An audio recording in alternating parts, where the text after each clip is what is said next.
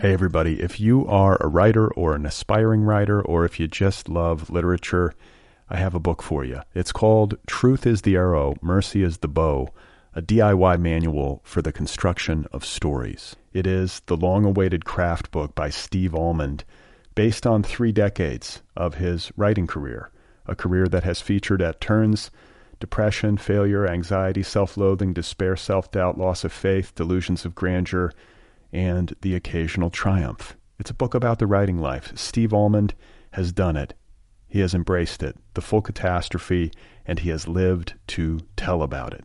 The Boston Globe says, quote, "This isn't just a book about writing, it's a book about honesty." And Richard Russo calls it, quote, "one of the best books on writing I've ever read. It's also the funniest by a country mile." Once again, it's called Truth is the Arrow, Mercy is the Bow, a DIY manual for the construction of stories by Steve Almond, available from Zando. Go get your copy right now, wherever you buy books. Hey everybody, The Other People Podcast is a listener-supported program. All episodes, almost 600 episodes and counting, are made available to you for free. I invite you to support the show at patreon.com/otherpplpod. That's patreon.com/otherpplpod. Thanks. You are not alone. You have found other people.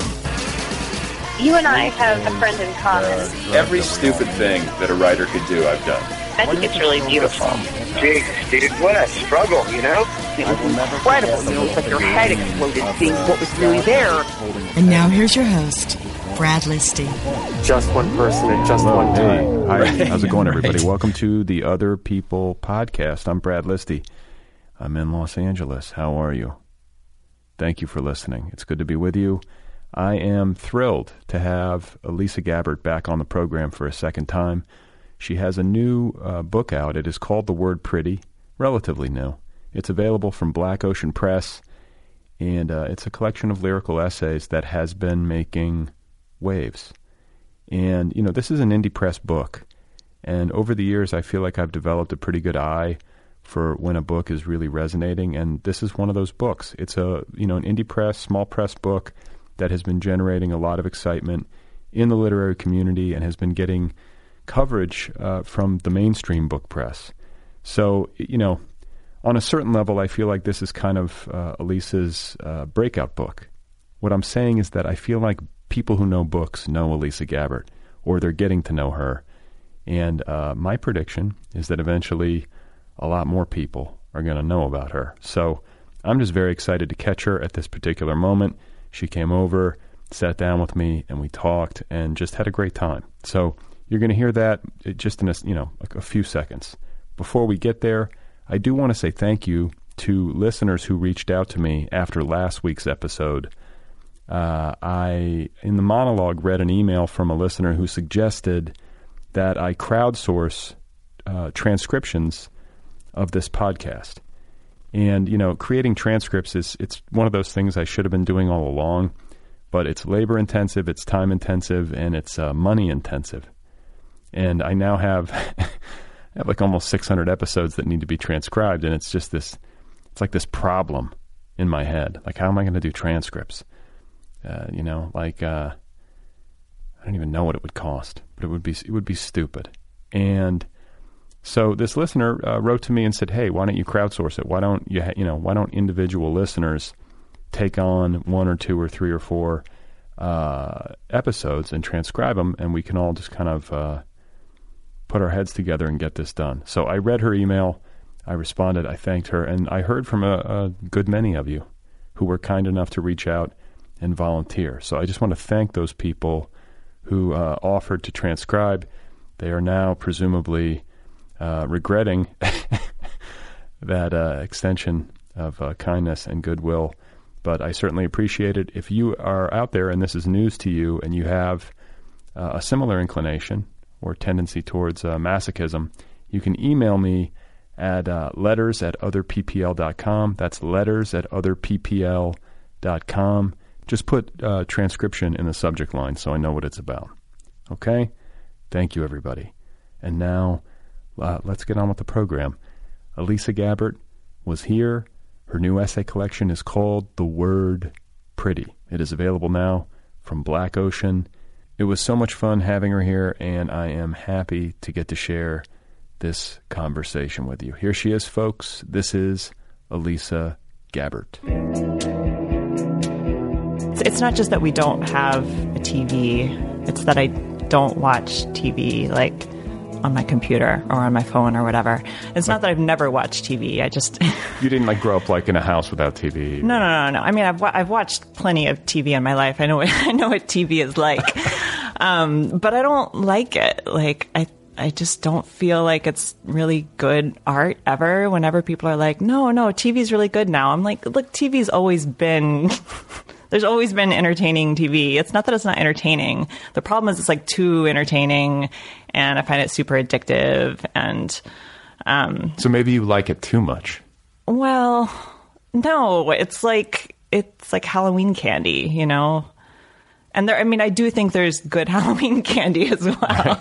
But like, I find it hard to stop, and then I feel gross afterwards, and it's just like never as interesting. Like, I'm not thinking about it afterwards. I'm not, like... You're not as enriched. Right. It doesn't enrich my life. What about cinema? I like, theoretically, cinema. They have the Criterion channel now. Right. I think most new movies are total garbage, and so I rarely see movies. Isn't that weird? Like how, I used to go all the time. I think some of it is a function of like time in life and kids and just schedule. Yeah. But I'm not like sitting around going, God, I'm missing out. Like there's not. Oh God, no. I see like maybe 2 or 3 movies a year.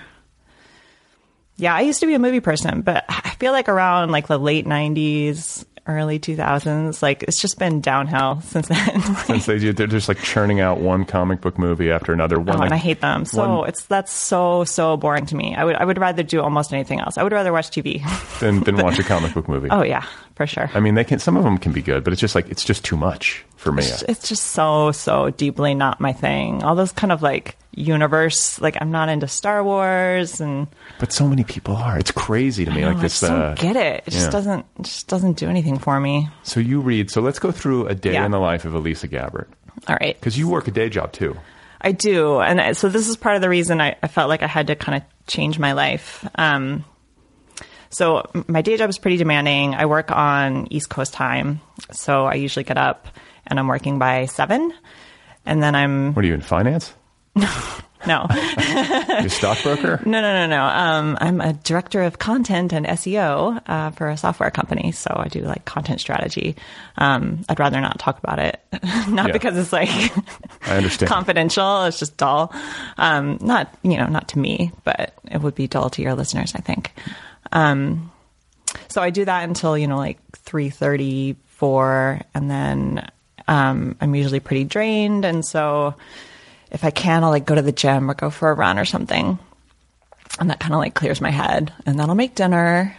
And then, I have the rest of my night to do what I want with. And I really just try to spend it reading or doing other kind of literary pursuits because that's the time that I can do it. And then if I want to write, I really can only do it on the weekends because I need that like fresh morning brain. I just don't. I'm too tired at night. I was going to ask. So, okay, but this kind of makes sense to me, like from an ecosystem perspective, that you would be feeding your head Monday through Friday in the evenings because it's just so evident from reading you, not only because you talk about it explicitly, but it just comes through that like you're reading in a serious way, widely, deeply, you have for a long time. And it always shows up in the work. But now it makes sense, like from the manufacturing standpoint, that like this is how it goes. You read all week, pack your head full of interesting ideas, and then you're chewing on it, I'm sure, during the day and whatever, driving to, or I guess you don't drive to work. I don't. Yeah, I walk from my bedroom to my little office nook. Not to be undervalued. It's a very short commute. It's nice, especially like living in a big city. But no, that makes sense to me that that's the way it would work, and it seems to be working for you. Like, do you like it that way? It's become a process that works for me, yes. So if I'm traveling a lot on the weekends, I start to get really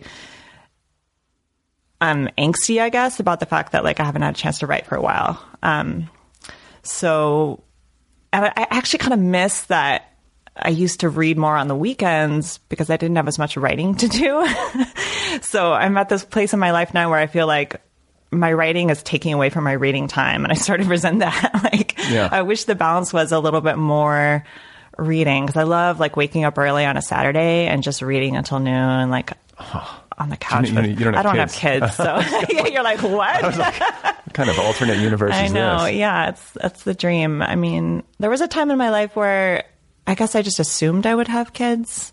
But my husband never wanted kids, and enough time went by that I realized, like, oh, that's fine. I have all this other fulfilling stuff. Well, and people, I mean, I don't, it's not a one-for-one equation, but like, I mean, books, the work that you do, like, can be deeply meaningful in a kind of similar way or something. These projects that you invest so much of yourself in, and I mean, it's a tired comparison, but you birth a book. It takes a while to incubate. I can see how, if like you have that at the center of your life, it can be super enriching and enjoyable. Yeah. Sounds lovely to read until noon on a Saturday. Hey everybody, if you are a writer or an aspiring writer, or if you just love literature, I have a book for you. It's called Truth is the Arrow, Mercy is the Bow, a DIY manual for the construction of stories. It is the long-awaited craft book by Steve Almond, based on 3 decades of his writing career, a career that has featured at turns depression, failure, anxiety, self-loathing, despair, self-doubt, loss of faith, delusions of grandeur, and the occasional triumph. It's a book about the writing life. Steve Almond has done it. He has embraced it, the full catastrophe, and he has lived to tell about it. The Boston Globe says, quote, "This isn't just a book about writing, it's a book about honesty." And Richard Russo calls it, quote, "one of the best books on writing I've ever read. It's also the funniest by a country mile." Once again, it's called Truth is the Arrow, Mercy is the Bow, a DIY manual for the construction of stories by Steve Almond, available from Zando. Go get your copy right now, wherever you buy books. So, I'm curious to know, like, how many books a week do you read? Oh God, I'm not a fast reader is the thing. So I try to read like a book a week, and there may be weeks where I read more than that if they're really short books. But I usually by the end of the year, I have not read a book a week because I travel a lot and I just get behind. So for work? Yeah, kind of half and half work and just random things, like things that come up. Like this coming trip, to Los Angeles. Yeah, I'm here in LA just for the weekend. Or seeing family, my family and my husband's family. They're both kind of far from us. Where are you from again? I'm from El Paso, Texas. Okay, that's right. Remember we had a conversation about the Estarco Tower. Right. I was like, I've been racing this week, so I didn't have time to like re-listen. And to be honest, like if I interview somebody like a second or third time, it's just so hard for me to go back and listen to myself. Oh, I hate listening to myself. I don't know. I keep agreeing to be on podcasts, and then I listen to myself, and I'm like, why do I do this? Hey, it's listen, awful. I'm on like almost 600 of these, so I've got you beat. But you do this because you're a good conversationalist. I don't know. I just feel like I'm such a better writer than I am talker, and so when I hear myself, I just think it's like so inarticulate compared to if I had a chance to think about it. You have to be willing to you have to be willing to accept like gross imperfection. Yes. To put yourself on tape in conversation. It's just messy. It's a much messier process. Oh yeah. And I have to hear myself giggling. And it's horrible. Well, a book a week. I know recently you've been reading, what was it? Like Mary Shelley or old like classic books. I'm reading a bunch of classics that I missed because I either, didn't get to them in high school or I wasn't an English major. So I took maybe like 2 English classes, I think, in college. So, and they were 20th century. So yeah, there's just a ton of classics I never read. And all of a sudden I really felt like I want that in my life. I want to know what those books are actually like instead of just assuming. And it's been really fun. I've been writing a little column about them, and I'm in this book club where we call it the Stupid Classics Book Club. So we're specifically reading kind of like short, not like Bleak House, although actually we all want to read Bleak House, but stuff like Frankenstein, And it's good? Like, you can get through it? Because, like, I find Yes. sometimes I'll be like, man, I really should have read this. And then I pick it up and I start reading it, and I'm like, I don't want to read this. I always feel like it's better than I thought it would be, and specifically weirder, like always weirder than I thought it would be, which I love. Frankenstein is really weird and just nothing like what I expected at all. Like, not the cartoonized, like the TV. Yeah, exactly. And I've never even seen like a whole Frankenstein movie. I don't think but I just had these kinds of assumptions that I don't know where they came from about it that were not true at all. And so you do the reading. You're trying to read a book a week, maybe an hour or two at night, probably, right? Of deep reading? Yeah, I try. I mean, like I said, it sounds much more disciplined than it really is. Like, right. I mean, I'm tired and distracted, and I look at my phone and have a glass of wine, and like I don't read as much as I could if I was like really disciplined, but I read a lot more than I would if I was like, well, it's nighttime now, I'm going to watch TV. So like watching Netflix like me, right. or cable news like me. Oh God, yeah, never the news. But I go to the library a lot, and so that helps because often the books are due back, and my library actually just got rid of fines. So even if I turned in my books late, I wouldn't have to pay anything. But I'm just such like a goody-goody. I can't bear to turn in a book after it's due. Wait. So why, if they have no fine, like what's their enforcement mechanism? Just like, I have no idea. I don't know. I wonder about that all the time. Like, I wonder if people who go to the library are like me and they want to take the books back. Is the library crowded? Like, do a lot of people go to the, like, which library do you go to? Do you mind saying? I go to the Central Branch in Denver. So it's like the main branch. Sometimes I've shown up like right before it opened, and there's just, people like milling around crowded outside. Which I just read that, I didn't read the whole thing, but I started that Susan Orlean book about the LA library fire. Yeah. And there's a part about that, like if you show up before it opens, there's just tons of people waiting to go in. And so the Denver library is like that too. And I think a lot of them are homeless or whatever, and they're just like, I want to be in a place, and this is a place I can be. But once you get inside, it doesn't seem crowded. It's a big building. There's multiple floors. If you go up to like the floor where all the computers and everything are, just a ton of people in there. Well, and it just, but it strikes me, it's like one of these last bastions of taxpayer supported, like, goodness. Yeah, I love it. Like, I feel like libraries are so inoffensive in every way. They're so good. Right. And yet some people want to disrupt them. Yeah. It's like, dismantle the library. It just seems like such a awesome, like, civic institution and something well worth supporting. Yeah, they're perfect. I mean, the only annoying thing is that sometimes I have to wait many weeks for a book if it's like just came out. It's a bestseller and everybody wants it.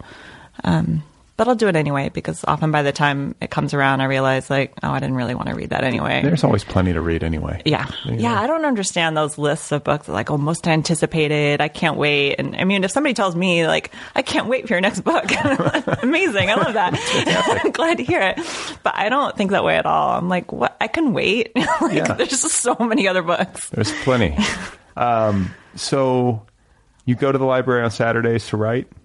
Is that what it is? No. You write at home? I write at home. Okay, yeah. So when do you go to the library? Just like sporadically? Just whenever. Every now and then if I want to take like a long walk and the weather's nice. It's like a 2-mile walk from where we live to our library, so I'll walk down there. Oh, okay. See, I had it in my head that you were composing in the library, like as a way to surround yourself. But that's just where you go get books. Yeah, it's just where I get books.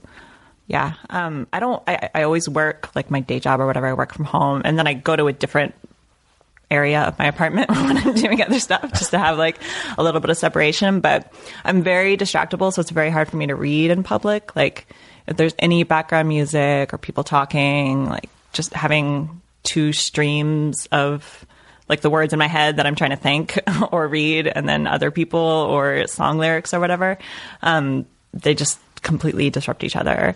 And that makes me feel good, because I feel like for some reason, because you're such a good thinker on the page, I'm like, wow, this is a person who is just so focused. But you struggle with your phone and distraction just like anybody. Yeah, absolutely. So I just have to strategize around it. So sometimes you go to the library, but you can still get on your phone in the library, can't you? Well, the reception's pretty bad in our library. Good. Wonderful. But yeah, I mostly just go and get books and then leave and take them home. And yeah, I'm kind of a homebody, I guess. And then, like poetry versus essays. Like, I guess there's some argument about like an earlier book of yours being I guess technically essay-ish. Like, but very, very different than like the essays I'm writing right now. Yeah. So can you talk a little bit about the two? And, I don't know if it was so much a decision more than it was like a realization, like that, oh my God, I'm an essayist. I'm a poet/essayist. I'm a hyphenate. Like, how did you come to that? And what has been, the experience of working in this vein? Yeah. I mean, I was always writing prose the whole time I was writing poetry, just because that's sort of the default mode of communication. So, I used to have a blog and I was writing a lot on my blog, and, I'd occasionally write reviews, criticism, whatever. And, every now and then people would ask me to write something, and it's just, the more I did it, the more that happened. And, I just started kind of turning more of my attention that way, partly because I find it a lot easier, actually. It's easier for me to produce prose than poetry. Really? Yeah. Like, is it faster? Yes, much. And just like if I make time to write, and I've been, doing that work, like we said, reading and thinking and doing stuff with my time, like I can always find something to write about. And I'm always sort of making notes and jotting down ideas that I think might turn into something. And once enough time goes by, like I can go to my notes and like I can just always turn it into something. Okay. So that's what I forgot to ask you as we were talking about your like schedule and your reading habits and everything. Are you reading with a highlighter? Not a highlighter, but always, a pencil or pen or little like, if we own the book, I'll write in dog ear in our books and stuff. But I always have like either a notebook or like a piece of paper tucked in the back of a book so I can make notes on that. Or those little kind of sticky tabs. I have this one kind of sticky tab that my husband discovered and started giving them to me for Christmas and stuff. And they're the best. They're like these perfect little colored strips. So when you put them in the book, it looks like the line is highlighted because they're slightly translucent so you can see through them. But then you can, take them out and reuse them. It's the best. I wish...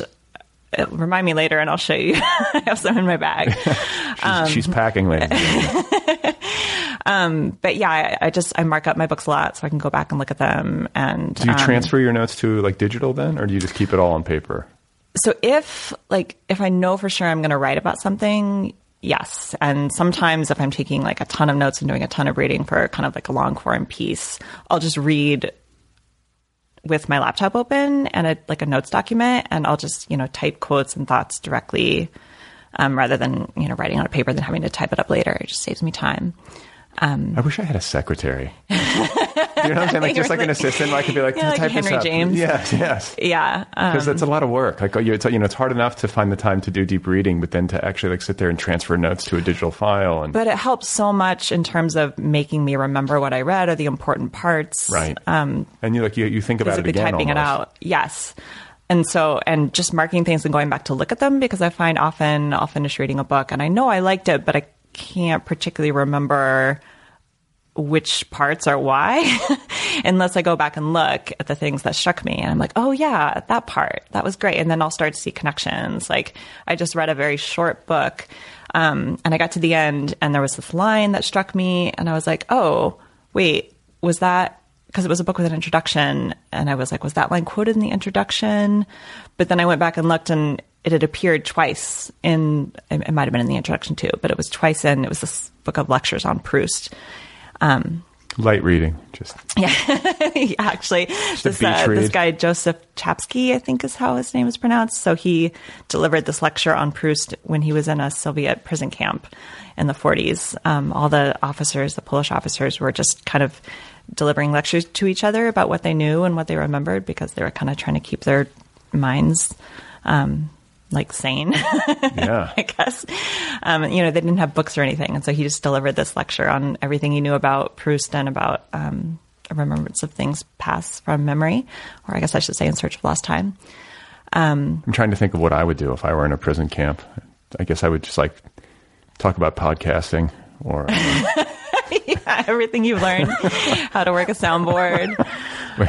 Yeah. Which I have minimal understanding of, but. Well, it was a really beautiful book, but so it was, there were a couple of times where he used like this exact same phrase multiple times. And, in one instance, I think he was talking about himself, and another he was talking about Proust. And I don't know, it was just really poignant, but I wouldn't have remembered unless I had, gone back and noticed that I've like flagged that line twice. So what about like, you're reading, you're getting ideas, your mind is live and sort of activated. And at what point do you transition from like, oh, this is interesting. Oh, I'm fascinated. Oh, I'm taking down all these notes to like, oh, I think I have an essay to write about this. Like I'm imagining that you get to some point where you have a question that's bothering you or some point of disagreement with like prevailing wisdom, or like, can you talk about how you start to see your own work in the work that you're reading? Yeah. So usually it has to be like, there have to be 2 to 3 kind of related ideas. So I start to see this kind of interlocking structure. And if it's a longer essay, it would have to be more than 3.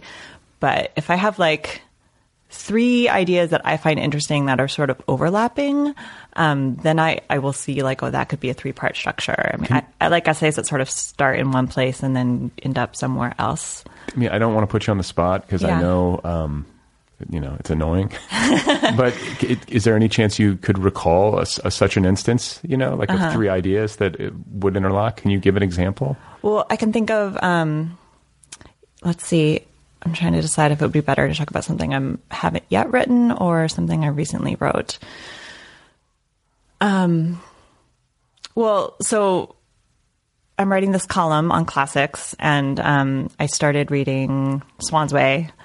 I just kind of picked it. I was trying to find something on our shelves to read, and I was like, oh, well, I've never read Proust. I still haven't. Yeah. But I kind of didn't expect to get into it because, I don't know, it's really long, and it has the aura of difficulty about it. And it was night, and I was tired, and I was like, I'm not going to get into Proust tonight, but what the heck? Right. I opened it, and I read the first line, and I was like, ooh, wait, that's good. And I read the first paragraph, and I was like, holy shit. Man, no wonder this is a nobody classic. told me. Proust is great. Right. That first paragraph was a little deceiving, though. It gets more difficult. And then I read later, I got this book. Well, so the next time I went to the library, I happened to see this book called Lost Time, which is this lecture on Proust, and I picked it up. The Polish prisoner? Yes. Okay. Because I was like, oh, maybe I'll write about Proust for my next classics column, and like this would be relevant. It's because I'm always trying to kind of find supplementary material. Because if I just read, like the one book, that's not giving me enough. I need some context and padding. So I read that, and that kind of blew my mind. I actually sort of stopped reading Proust because I was just so into that. What I found really fascinating about it was that, he's delivering this lecture. He didn't actually write it, I don't think. He just delivered it, and then somebody transcribed it. But he delivered this lecture about Proust, this book that's about memory, and he was doing it from memory, and he couldn't, check any of his sources or his quotations because he's in a prison camp. So, right. There's no public library, as it turns out. Right. But so I found in the introduction to the lecture, which was written by the translator, that he had said, somewhere else in his diary or something, that it was a really happy, like actually joyful time for him, like making notes for the lecture. And the book includes these photographs of these like elaborate notes documents that he did when he was kind of designing the lectures. And they're so beautiful. They look like art. And the translator actually translated the diagrams too, because they're written in Polish, and he translated them like into English, but in drawing. So you can see side by side exactly what it looks like, but you can actually read them. And those are super beautiful. But he talked about how that time was actually happy for him. And so that made me think of this memoir by Natalia Ginsburg called Family Lexicon. And it takes place during World War II. And there's a lot in that book about people feeling oddly happy during the war. Like later, they remember the war fondly. I can understand that in a weird way. Because it has a clarifying effect. Right. You know, And- it's like all of a sudden you know exactly what's important. Yes. Stakes are high. Like your mind is completely alive. And so, yeah, so like the connecting thing there to me is like sort of the joy and suffering. And that's, so the overture in Swan's Way, there's a lot of that in there too, where he's remembering the narrator, who's, you know, maybe a stand-in for Proust, probably, is remembering as a child, like how it was very hard for him to go to sleep until his mother came up and gave him a kiss goodnight. And, you know, it's rendered in just so much rich detail. And he's talking about how terrible it was for him at the time, this degree of suffering that he felt, and how he was just so miserable, and the time seemed to pass so slowly, and it was like he would die if his mother didn't come up, and sometimes she didn't because she was entertaining. And so he's talking about a very painful memory, but there's this kind of joy inside it, like just in remembering the pain, that's a kind of happiness. And so connecting different texts or things in my own life, like how I think my own past pain is like very precious to me. Yeah. We get attached to our suffering in a way. Yeah, absolutely. And I think there's also this thing where it's like, it's nice to reflect on past suffering because you're no longer in it. Right. So it's like, oh, like I made it through. There's some sort of like good There's feeling. A pride. Right. Almost. I feel very like protective of my painful memories. Like they do feel in a way like my best memories. Yeah, I guess I'm kind of the same way. Like they definitely are sticky. Mm-hmm. They keep coming up. And then when it comes to writing, it's a strong tendency to want to go there. Mm-hmm. Yeah, I have that kind of nostalgia for my past pain.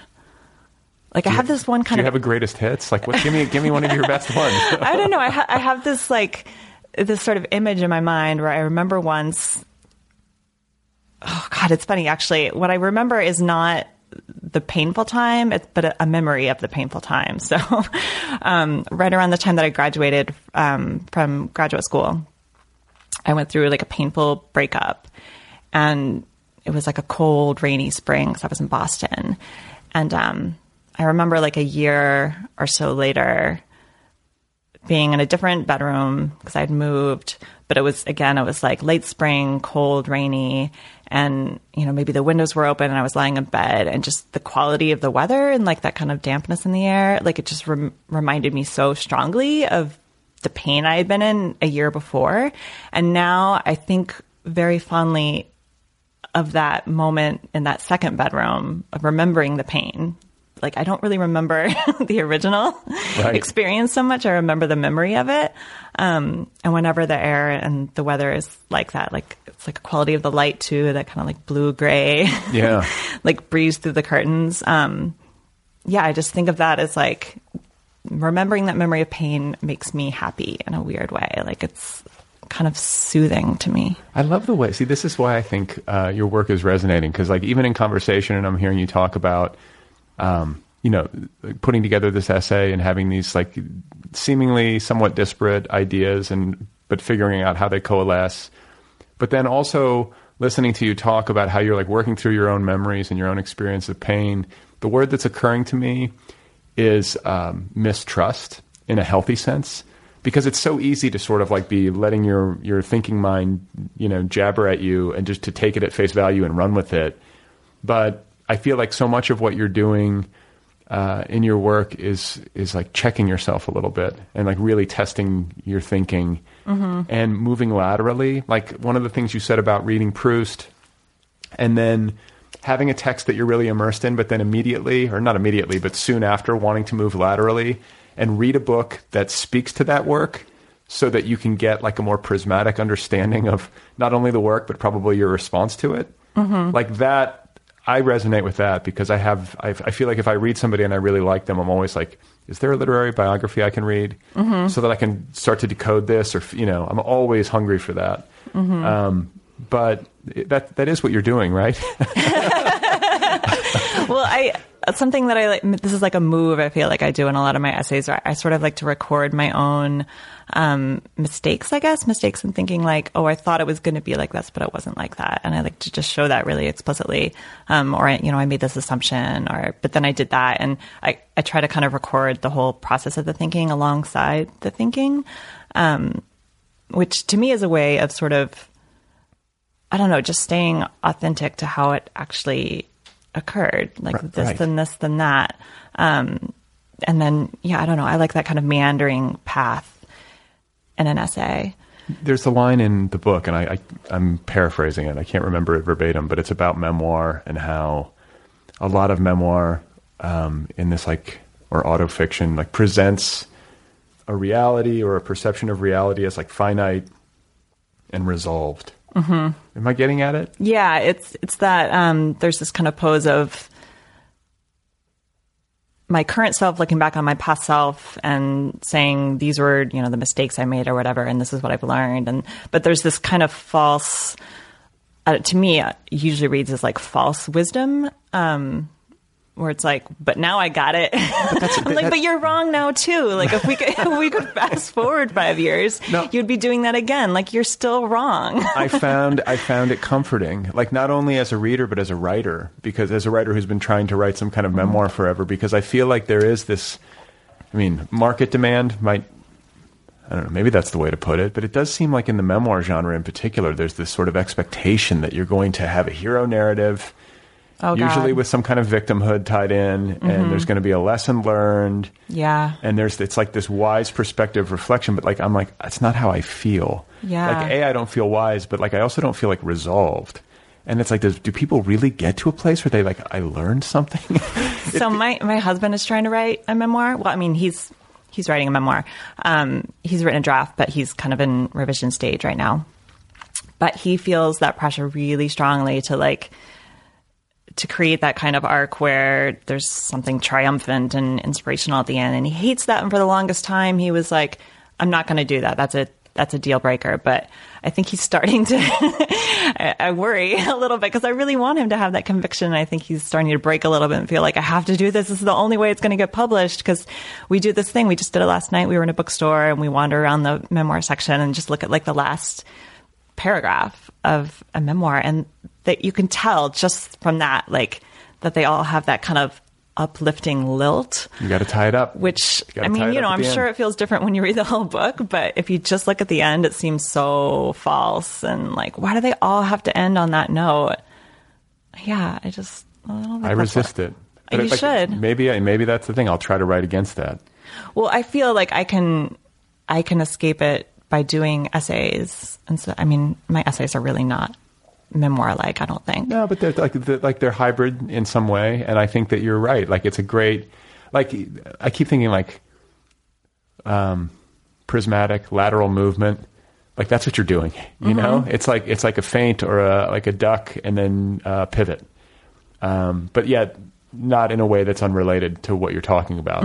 It wouldn't work if you were just completely changing the subject. But there's some truth to that. I think as a reader, I always appreciate it when the writer is doing such great deep thinking for me and taking me on that kind of ride, if they've got the skill to do it. Yeah, my favorite compliment that I got from people who like the word pretty is after I read it, I felt like I started thinking like you, which I love. Yeah. For those of you listening, just so you know what to say to Elisa when you read it. So... structure, because I think this is another way that you're really gifted as a thinker and as a writer, and it's something that I think eludes a lot of us, especially on the literary side, maybe, because it's not necessarily plot structure that you're talking about. It's more of a, intellectual content structure, and how do these different pieces fit together, and how do these things overlap and then potentially come together or not or whatever. But I'd love to hear you talk about how, you're figuring out what you want to write about by finding these disparate ideas, but then also figuring out the structure, which I think, if I've read interviews with you correctly, sort of precedes the actual composition. You have to sort of have the structure in your head, yes, before you can get down to business. Absolutely. I'm really interested in structure, and I don't know that I have a great vocabulary to talk about it. I wish I did. I should probably write an essay about structure, because then I would if you could have that done, if you could have that done by the time this episode, I would appreciate I mean, it's really true for me that writing makes me smarter. I'm doing my best thinking while I'm writing. So if I want to figure something out, I have to write about it. But yeah, I always start by taking a lot of notes, and taking notes starts to make the ideas visual in a way, because I see the page where I typed it out, and when I know that I want something to be in the piece, like I'll highlight it and add a bunch of asterisks or make it bold, whatever, make it big type. So then, because sometimes I'll have like 25, 50 pages just of notes, and then I have to figure out how am I going to turn this into an essay. But I'm sort of thinking of a number of points, like in a constellation, like if it's a shorter essay, okay, I've got these 3 points. And that doesn't necessarily mean it's going to be in 3 sections, though it could, but it's almost like these invisible sections where I know there's going to be a beginning part of the essay that hovers around this one point. And when you say point, it's like an idea. Is it a... Yeah. It's an idea that's complex enough that I know, like, I can talk about that for like 4 or 5 paragraphs, and I'm going to have interesting things to say.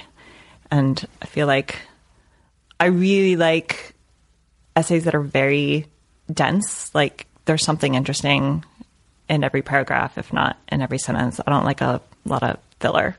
You know what I was thinking, and I don't mean to interrupt, but so much literary nonfiction is bloated. Mm-hmm. Like, there's this, have you heard of this company called Blinkist? No. It's a German company, but they're basically setting out to take books and to winnow them down into audiobooks and like basically Cliff's Notes. Yeah. If you remember Cliff's Notes. Of course. But they're doing it in audiobook format where it's like, we'll save you the time. Like, we're going to take this book and you can listen to the whole thing in 15 minutes. Mm-hmm. And you're not going to miss much. Yeah. And, you know, the purist in me sort of bristles. Yeah. But then there's also like the poet side of me that's like, I admire the compression. Well, I feel like books with a lot of kind of airy filler are faster to read. So you just fly through them because there's not a lot of complex information that you need to process. And so whenever I read a book really fast, I feel kind of cheap afterwards. Like, I feel like people usually use it as a compliment, you know, oh, I read your book in one sitting, and I, you know, whatever, that's fine. I don't mind when people tell me that. But if I read a book in one sitting, I always feel like that's kind of a point against the book, because if I find it really rich and complex and interesting, then I'm constantly stopping to go back or make notes, and it takes me much longer to read.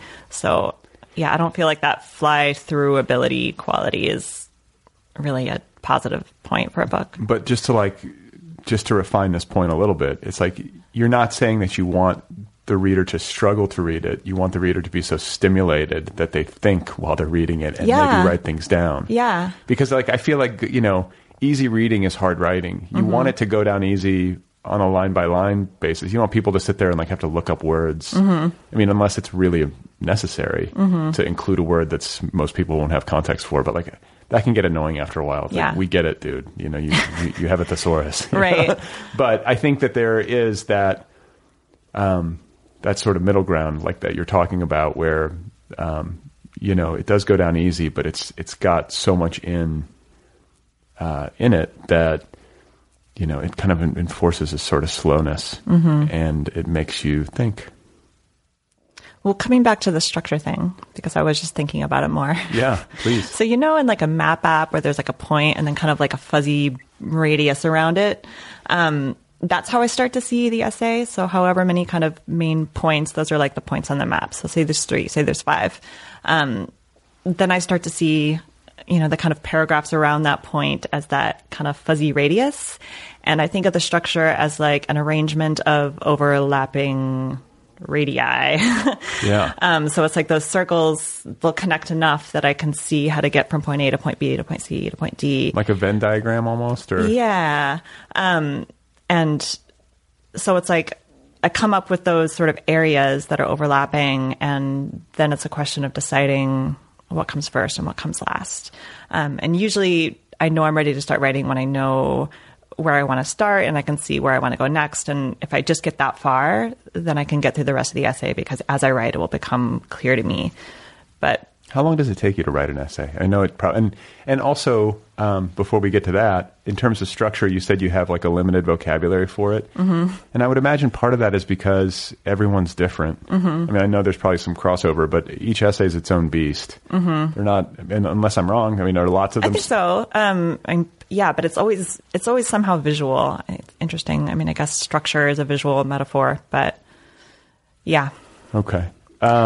So how long does it take you? So I need a lot of processing time, especially for like a really long, complex essay. And that is usually weeks, could be months, but usually weeks if I'm, being disciplined and focused on it and really just making sure all my reading is kind of related. Although whenever I'm working on an essay, everything I read feels related. Right. There's lots of serendipity, I think, if you're like locked in like a deep think. Like you keep seeing it everywhere you go. Mm-hmm. But once I'm ready to write, I can write sometimes, 5,000 words a day, which is an essay. A good day for me is like, 2,500 to 5,000. If I write 5,000 words in a day, I'll be really exhausted. So I can't do that regularly, but I had to do it a few times when I was trying to make my book deadline. But yeah, so I just have to think and take notes for a long time. And then if I have like a day free where I'm alone and I can just work, and that's the best, like just being completely focused, and I can write really pretty fast. It sounds like the prep is the hard part. Yeah, definitely. Oh yeah. It's the thinking, and a lot of the thinking is unconscious, I think. Okay. That's how it feels to me. I was going to say, because like, somebody who is as big of a thinker on the page as you are, and as good of a thinker on the page, like I'm like, what is Elisa like when she's grocery shopping? I'm like, are you always on? Like, are you constantly thinking? But that, there's intensive thinking, and then like you say, you sort of let it go into your subconscious and your brain sort of, and that has value. Mm-hmm. Like the brain does. I think that subconscious mind, especially when you've packed it full of, good ideas and deep thinking, that's more conscious, you let it go to work. Even sleeping on it is good. Right? Oh, absolutely. One thing that my brain does a lot, it's not something that I control. It just happens automatically. I'm always like imagining the future. So if I was grocery shopping, I'd just probably be thinking about like, what am I going to make for dinner? And I'll literally like imagine, I'll picture myself like in my kitchen making the dinner. Ladies and gentlemen, she's right now imagining leaving my garage. Well, I realized, like when I got here, I had some kind of image in my head of like, I pictured more of a regular garage. That was the old garage. The old garage had wasps and asbestos and that's what I was picturing. Like, those oil stains on we had all that in the past iteration of the podcast. This is much cleaner and nicer than I was picturing. I'm sorry. I thought there would actually be a garage door that was open, and like a dog barking outside. No, this is the deluxe version. So you said like 5,000 words in a day when you're really cranking or you're on some kind of crazy deadline. Mm-hmm. But the rumination, research, note taking, pondering consciously and subconsciously, that can go on for weeks, months. Yeah, ideally, I try to set up my life so I don't have to write more than once a month, because the processing time, as just established, is like really the most important part. Like one day a month? Well, no,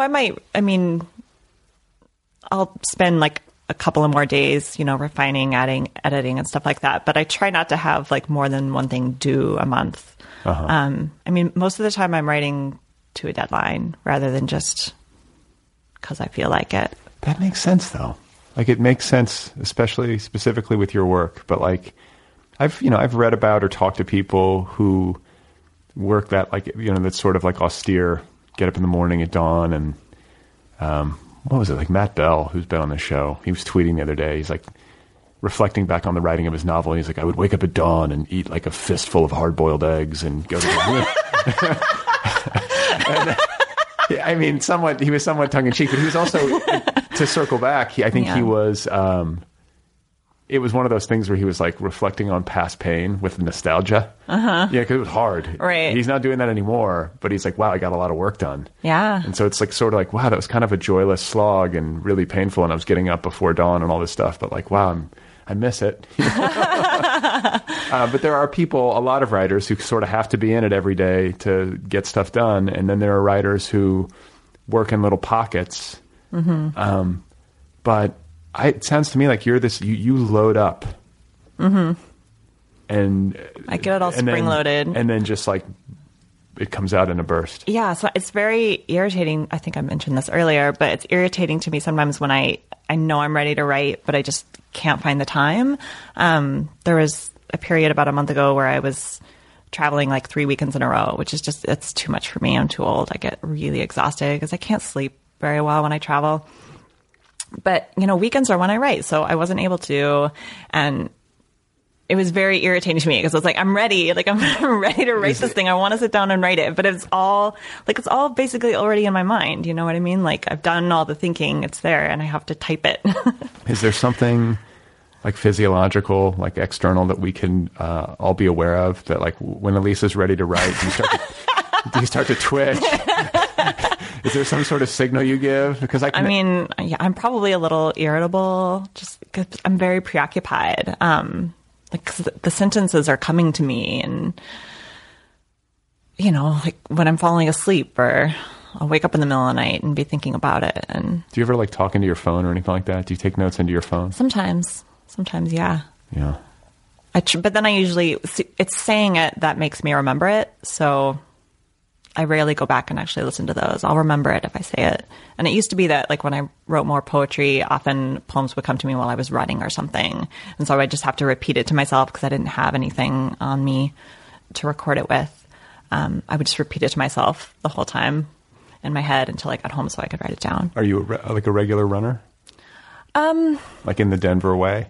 Training at altitude? No, not really. I jog, and I don't jog very fast or for very long, but I've been doing it since I was a kid. Like on a ritual? I mean, like, is that how you sort of, like, because you said you clear your head at like that after work? Yeah. Like that interstitial period? I've been in the habit more of going to the gym than running outside lately, just because they built like a nice brand new gym 2 blocks from my apartment. And it's always snowing randomly in Denver in the spring, so I usually go to the gym instead. Okay. But there's something different. Like, yeah, when I go to the gym, I end up actually, one exception, watching TV. Like while I'm on the cardio machine. I basically always watch Food Network, though. It's like It's okay. That's it. I watch PBS at the gym. Chopped while it's like counterproductive. Getting really hungry. Just thinking about going to the grocery store to get my food for dinner. But it's not as nice, really, I guess, as when you run outside and it makes you think. Watching Food Network does not make me think. The reason I ask, I think there's I've talked to a lot of writers on the show who are regular runners. Mm-hmm. Not all, but it's not uncommon, to have that be like a part of some creative ritual. Mm-hmm.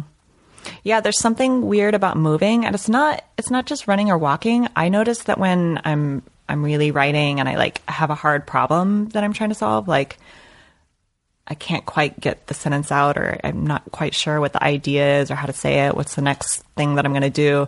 I'll just like get up and start pacing, and it doesn't feel like I decided to do it at all. It feels like I have no free will. I just stood up, and then I'm like, I was just in the middle of typing a sentence. Right. Why am I walking around my apartment? Right. It's totally unconscious. Like my brain is forcing me to stand up and walk around a little bit, like, because somehow I'm going to be thinking better. I have that. I got them. Like my feet, I've got to move my feet. Like I'm not a runner, but like I'm a walker. Mm-hmm. Like to an unusual degree.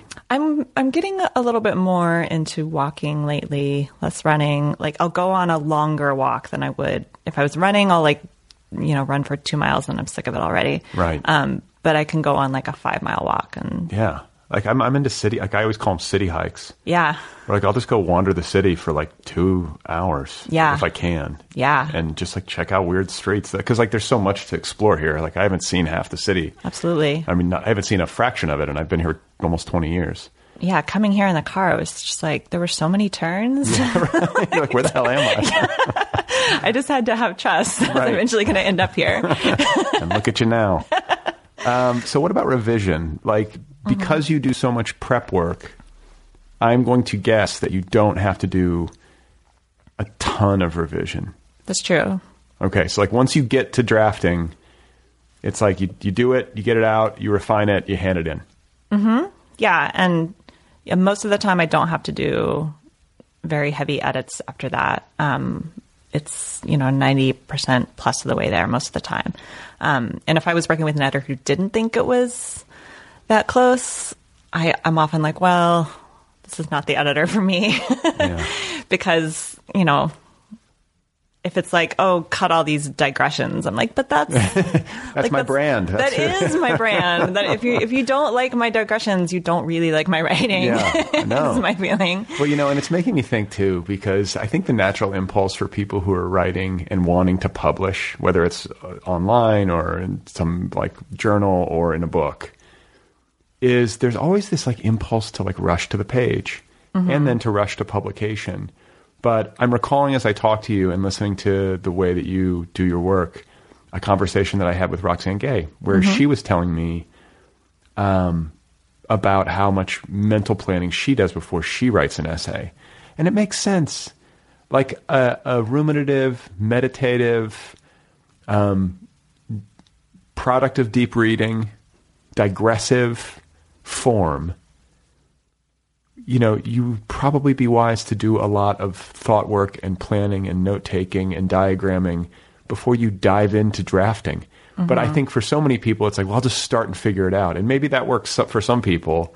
I think that would work better for fiction, because you already have so much structure and you're like, well, I know what the next scene is going to be or whatever. And like you can get it out in crappy writing and fix the writing later. But with an essay, you really can't. You can't just insert thinking. If it's crappy thinking, you're not moving the essay forward at all. So yeah, it really feels like a pure waste of time to me to make myself write if I'm not ready to write. And I mean, sometimes I have to do that when I'm doing edits or whatever, and editors ask me for a little more something here. And often when I'm in a place like that, I find that I just repeat myself. I'll think I'm having a fresh idea, and then I read through the thing again, and I realize I just wrote almost the exact same sentence verbatim. That's already later in the essay. That's how I feel when I listen to myself monologue in this show. Yeah. So do you, and I'm going backwards a little bit, but I want to drill down into this because I think it's fascinating, and I imagine people listening will be interested, or at least a lot of people will, is when you're note-taking and you're doing all this prep work before you start to draft, I'm imagining it's a lot and it's kind of a mess. And you touched on this a little bit, but how organized is it? Are you just able to kind of spread the papers out on your desk and look at what you, and just draw a structure from there? Or do you collate and organize quotes that might have come from different sources but have thematic relation? Do you see what I'm saying? Yeah, so usually what I'll do, if I have a really long notes document, it's in Microsoft Word, and it's just usually if I'm starting with a book, I'll have the title of the book, and then I'll, make notes with page numbers so I can go back and check my sources and make sure I'm not misquoting, or I know where to find it. And so I'll often have a list of basically books with all my notes from each book, and then interspersed with quotes are, my thoughts and commentary and associations. And so I always try to put quotes in quotes so I remember. Yeah, right. I don't think I've screwed up yet, accidentally thinking a quote was my own. I don't think I've done that, but that's the fear. You're I'm a fucking genius. Yeah, no, the fear is accidental plagiarism. But I try to make sure my process doesn't allow for that. And then once I start to see the structure, I'll go to the very top of the document and I'll kind of do a rough outline. start here, then go there, then go there, then go there. And then if it's a long essay, often before I write like a section, I'll kind of type out like a paragraph long, super sloppy version of what I think the whole section is going to look like. And so then that's kind of like my map or my outline. And then I just expand that paragraph into the full section. So maybe every sentence becomes a paragraph. And if there are quotes from books or whatever, like they occur to you and you just know where to go find them and grab them. Mm-hmm. You're not like color coding per section or anything crazy like that. Nothing. Yeah.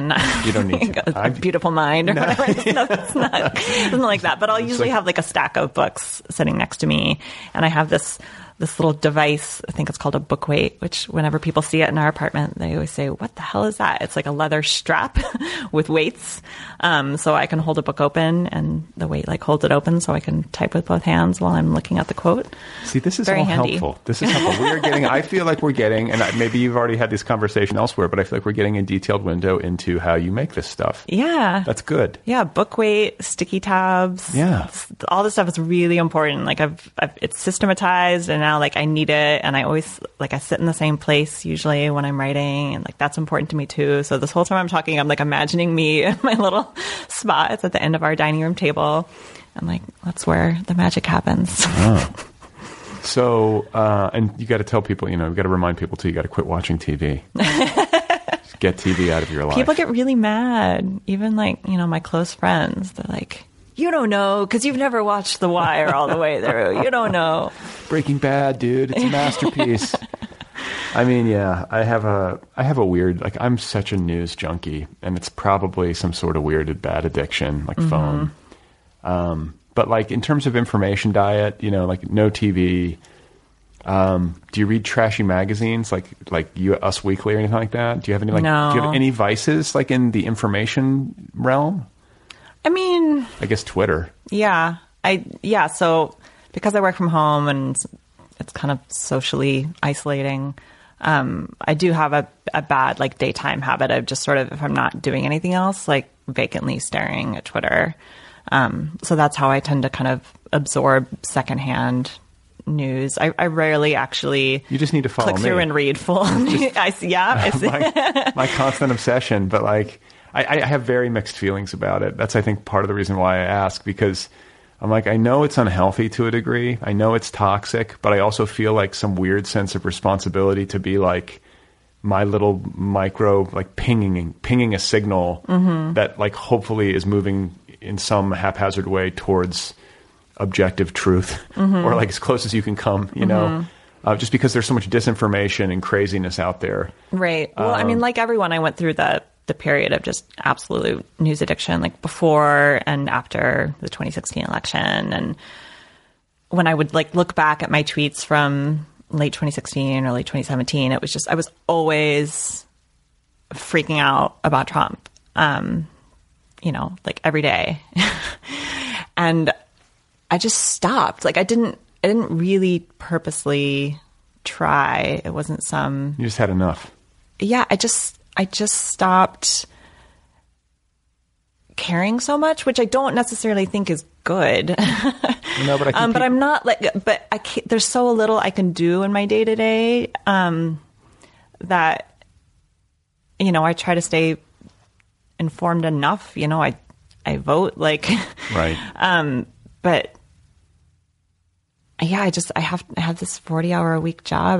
My husband has a chronic illness, so like I'm the breadwinner. And you write about this. He's losing his hearing? He has something called Meniere's disease, which is just sort of a label for something very mysterious. It's just like your ears are real fucked up. And so he's losing his hearing and he just gets really exhausted. And so it's hard for him to have like a full-time job. So he doesn't. He has like a part-time teaching job. Right. And he writes.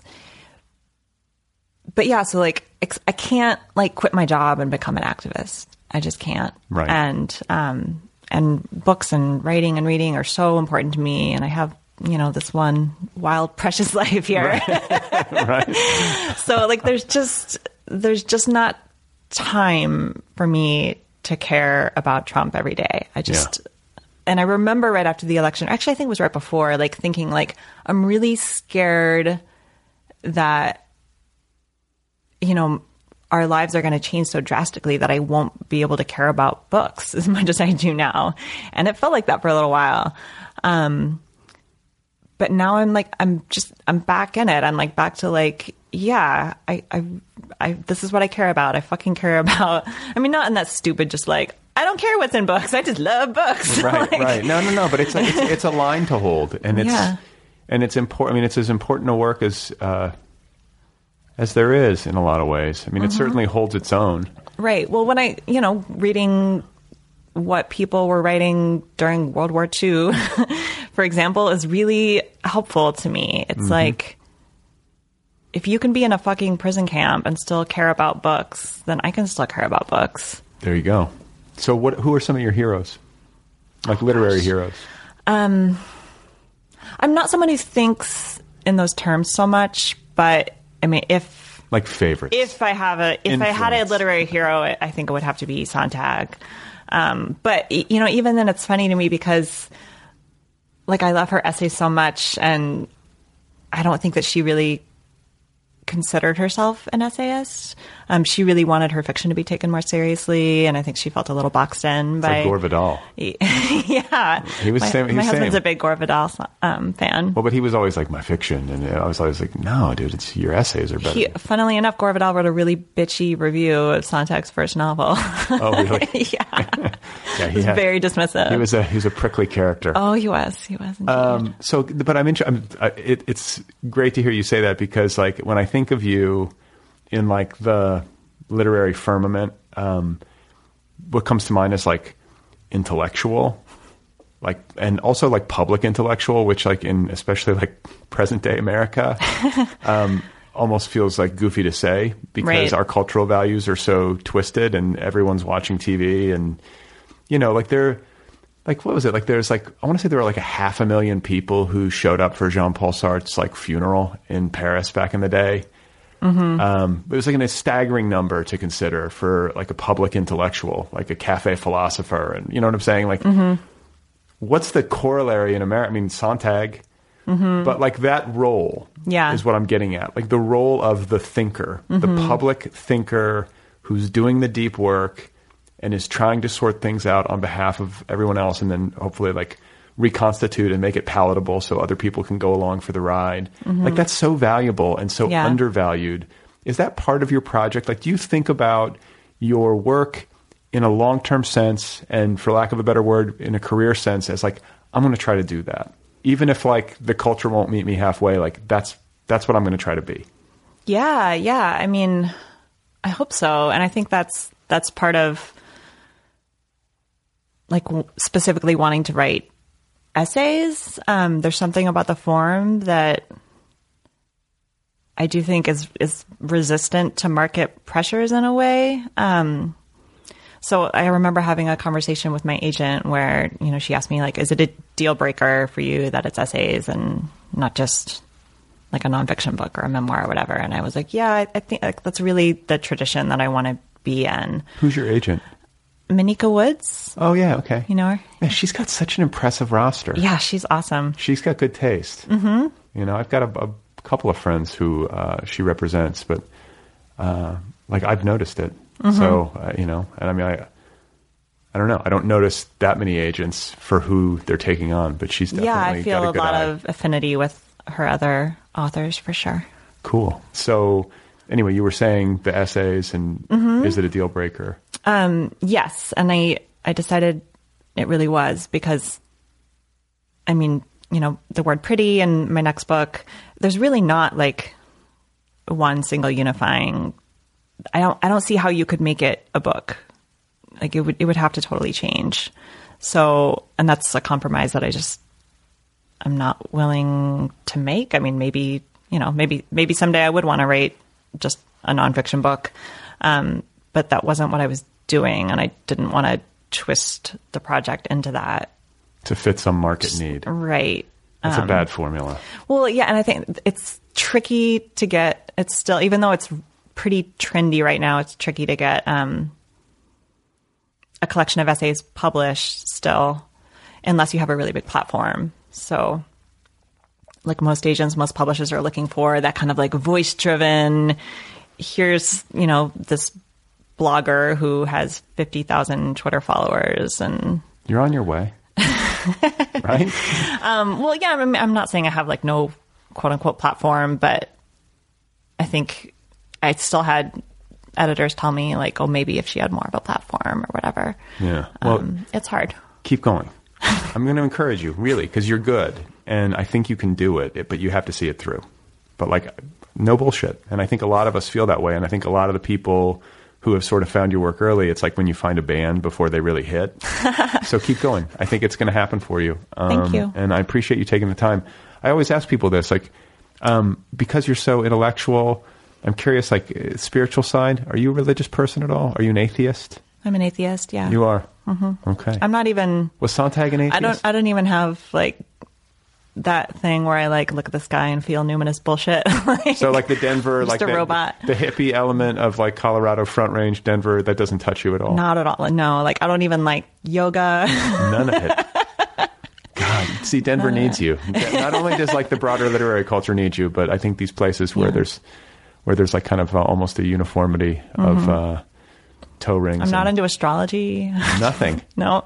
It's just books. Books are your church.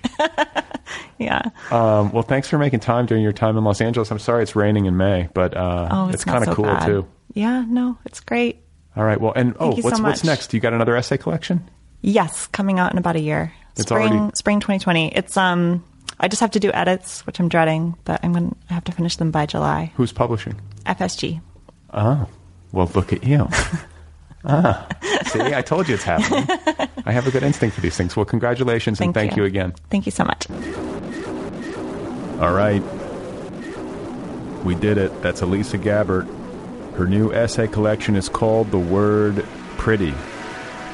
And it is out there now from Black Ocean Press. The Word Pretty by Elisa Gabbert. If you haven't read it, you should read it. Go get it. You need it. I'm rhyming.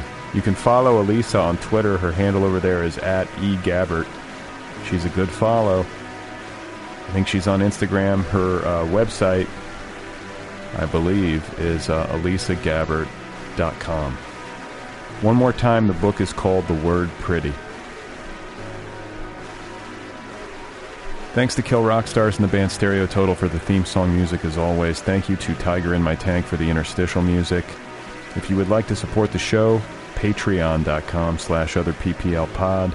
If you want to write to me, if you want to transcribe 600 episodes, the address is letters@otherppl.com. If you want to transcribe one episode, letters@otherppl.com. Don't forget this podcast has its own official app, the Other People with Brad Listy app. It's available wherever you get your apps. The Other People with Brad Listy app. Just search for it by name. It's free. It's a good app. I like it. So next week on the program, I have Jennifer Pasteloff on the microphone with me. Not on the same microphone, but she's got an excellent new book out and is a very dear person. And we got into it. So that is coming up a week from now. Jennifer Pasteloff. Stay tuned. Focus your energy.